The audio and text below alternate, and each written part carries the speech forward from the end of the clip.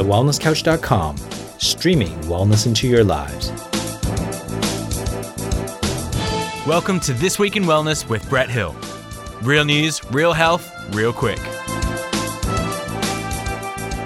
This episode is brought to you by my free mentoring group, Healthy Lifestyle Choices. For wellness information, inspiration, and mentoring from me, just search the group Healthy Lifestyle Choices with Brett Hill on Facebook.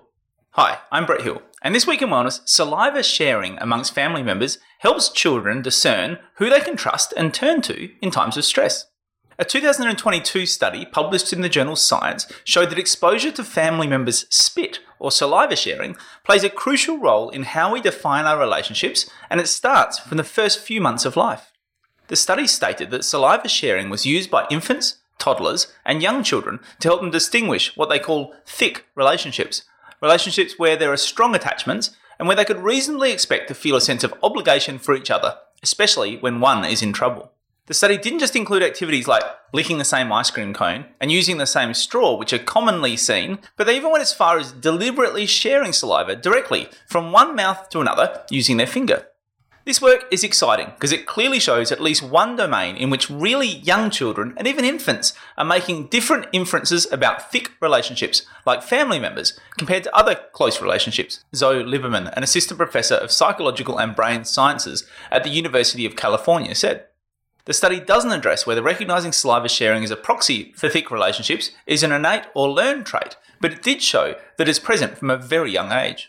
Christine Fawcett from the Uppsala Child and Baby Lab said it has been proposed that the emotion of disgust evolved to protect us from contamination, such as can occur when coming into contact with the bodily fluids of another person. Yet, taking care of an infant, for example, requires such contact, so we may have also evolved an exception to the rule. Those in our closest, thickest relationships do not elicit disgust in us, no matter the amount of drool or dirty diapers they produce. As always, the links are in the show notes. Now, my opinion is that I think this is a fascinating study. It really is a huge juxtaposition to where we find ourselves in society at the moment, where we're seeing just an extreme amount of germophobia, where we're really doing everything we can to avoid contact with other people, to avoid germs from other people. And really, it causes us to question, have we gone too far? We know that our bodies are predominantly germs. There are more germ cells in your body than there are human cells in your body. We know that these germs are really important for our health, that it's important we're able to develop a healthy, diverse microbiome. And we do that by exchanging germs with each other, especially from a young age when a lot of that development occurs between mum and baby in particular. And so this is a really fascinating question. Why have our bodies evolved to want to share germs with those closest to us? Why have our bodies evolved to use that as a differentiator for who we can trust and who we can't? And what role is our body's innate intelligence playing in this? Is this a way of our bodies seeking out those, recognizing those close to us as being in our family group as a result of their microbiome, and recognizing that having that local microbiome, is sharing those germs, creating that community might be really important for our health. It's fascinating to think that we may need to start distinguishing between germ sharing amongst family members, for example, versus germ sharing across communities or even across countries. Because if you think about it, I guess from an evolutionary perspective, it would be natural in a tribal environment for us to share germs with those around us in our closest community, and we would develop, I guess, similar microbiomes, would develop immunity to those germs which are commonly in our environment, and have a healthy, I guess, robust microbiome and an ideally immune system as a result of that. Whereas I guess it's less natural for us to share germs with people from further away and even people from overseas, which is, I guess, what we're seeing a lot more now in our modern society, where we're able to travel such great distances with such relative ease so quickly, that perhaps these germs that we haven't previously been exposed to, that we haven't had a chance to develop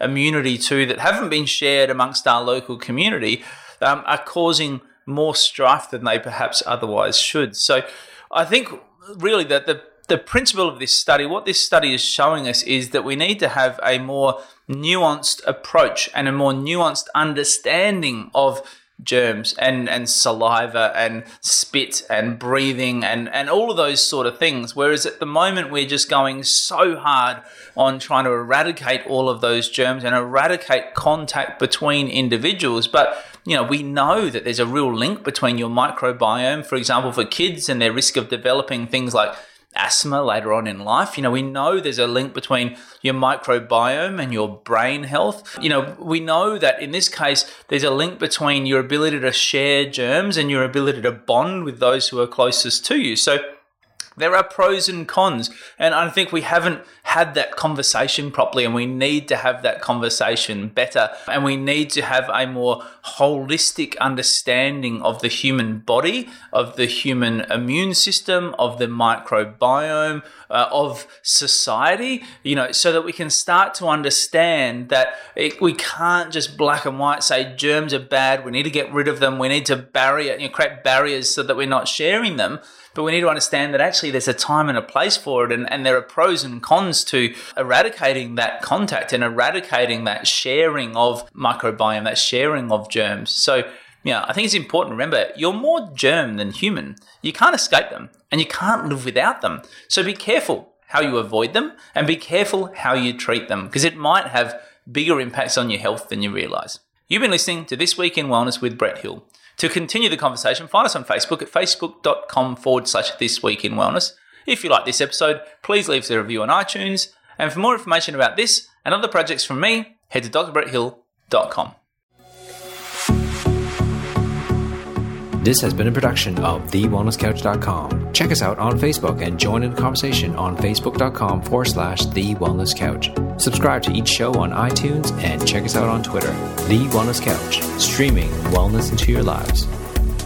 Whilst the Wellness Couch presenter endeavor to provide accurate and helpful information to their listeners, these podcasts cannot take into account individual circumstances and are not intended to be a substitute for health and medical advice from a qualified health professional. You should always seek the advice of a qualified health professional before acting on any of the information provided by any of the Wellness Couch podcasts.